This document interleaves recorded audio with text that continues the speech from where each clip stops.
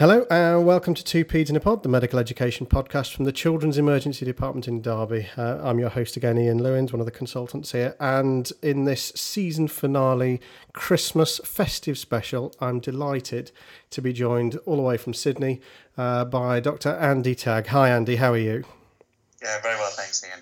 Excellent. So for those of you who don't know, Andy is one of the co-creators of the fantastic Don't Forget the Bubbles website.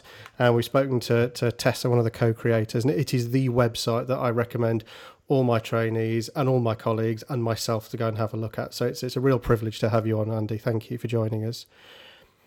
Thank you, Ian. And of course, we're going to talk today about the recent paper that you've been involved in, which has gone a bit viral, really, hasn't it? That'd be one way of putting it, certainly. So, for those people who are not aware of it, what was the paper about, and who came up with this idea? So, the paper really was to look at transit time for small plastic objects. We know that coins are the most commonly ingested foreign bodies in children, and there's a lot of data from the 1980s about how long they take to pass. And I was researching a talk to give at the Royal Children's in Melbourne and found out the second most commonly swallowed item were little bits of plastic toy, and I couldn't find any data at all. So I thought, what sort of plastic toys would children swallow? And I recalled swallowing at least 3 or 4 bits of Lego myself as a small child, and my mum looking through the contents of the toilet waiting for them to come out. So I thought, that would be a good idea for a paper. I wonder if I can convince anyone else to do it. And being paediatricians, of course you could. Exactly, it's all for the greater good. That's how we decided. Okay, so it's your fault, basically. Yeah, essentially. Okay, so how did you go about studying the transit time of a swallowed Lego head in paediatricians? Well, we actually tried to be pretty scientific about it. What we wanted to do is we wanted to make sure that we had a standardised idea of what our stool transit time or our bowel motions were before we swallowed that Lego head. So we all kept a stool diary for 3 days before ingestion, noting number and consistency using a little Bristol stool chart we all had on our mobile phones. Yep. And then we all elected to, on a certain day, we would all swallow our Lego heads just after breakfast.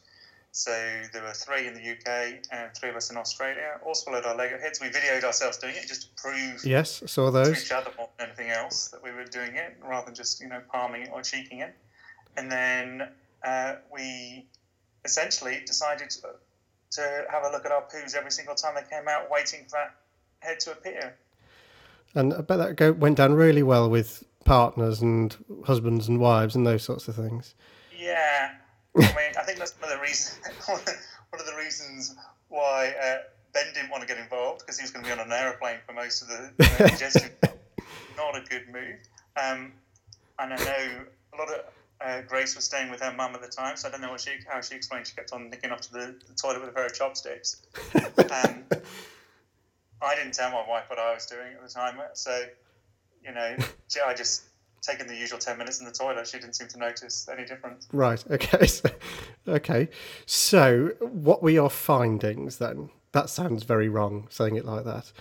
Yeah. So what we wanted to do is obviously measure the average stool transit time, or the time to find and retrieve that Lego head. And the average time we calculated, and obviously there are only 6 of us involved, so small numbers, was 1.71 days. That was skewed a little bit because one of our team never found their Lego head. Yes, this is Damien, who's Well, I wasn't going to say that. I used to say it. Everyone knows it was Damien. An eminent professor of paediatric research in the UK was unable to find his Lego head. Now, it doesn't mean it's still inside him, of course. It means that he's just not very good at looking. So some insufficient. His search strategy was obviously not as well thought out as everyone else's. Yes. So when he dies, some poor pathologist is going to get a hell of a shock. Well, I think what's more likely to happen is he's going to get a colonoscopy at 60, and they're going to see this little Lego head sticking out of a diverticulum somewhere, just staring out at them. Just smiling away. Okay. Yeah. And so 1.7 days.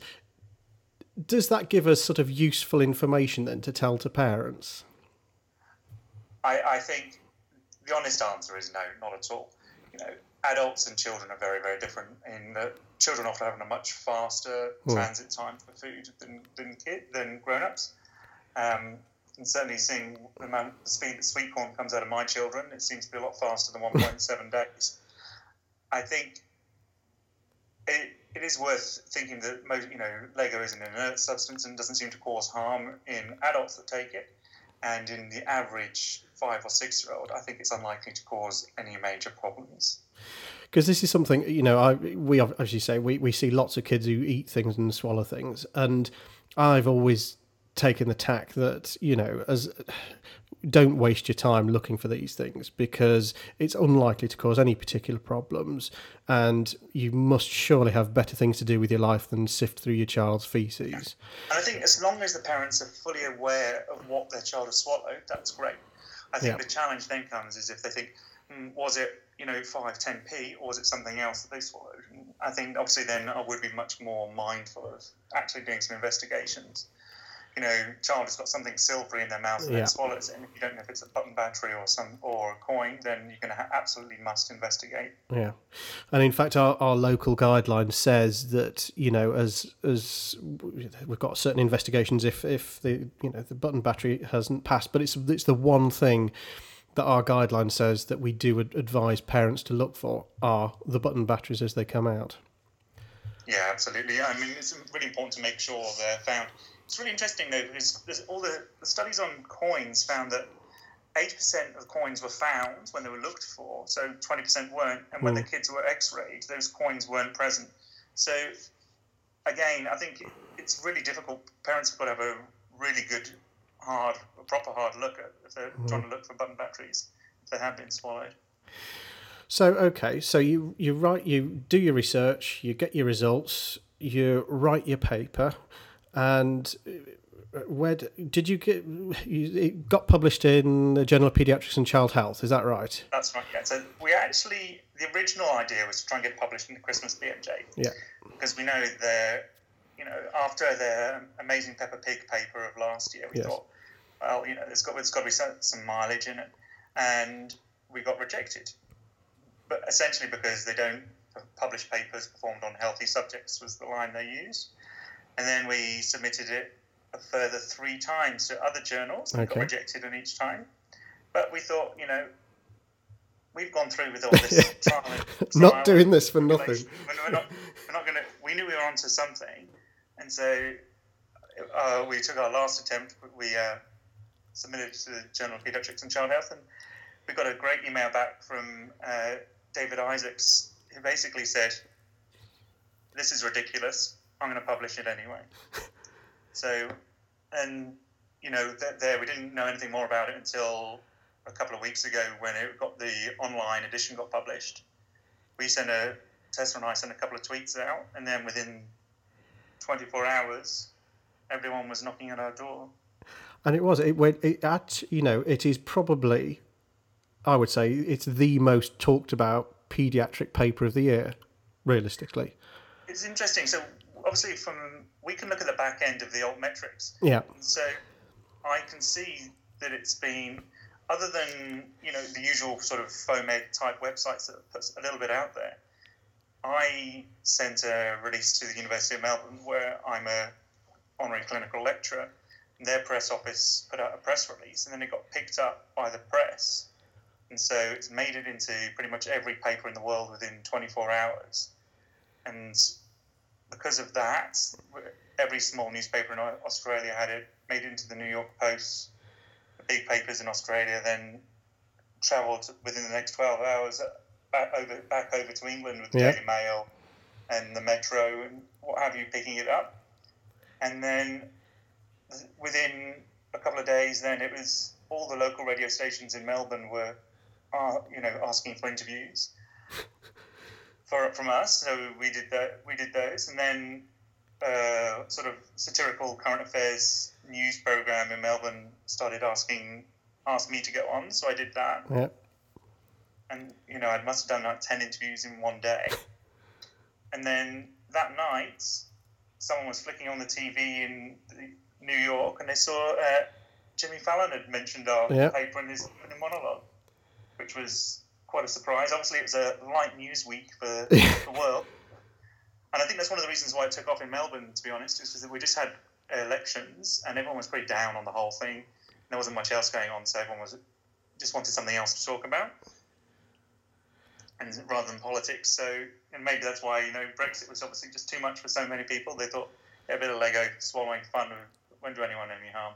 But it really was incredible how widely this went. And as you say, appearing on the late night show with James Corden and all those sorts of things. And that must have been a slightly surreal experience to think. Oh, very much so. I mean, my parents, who are non-medical, don't obviously read medical journals, but they watch TV and read the newspaper.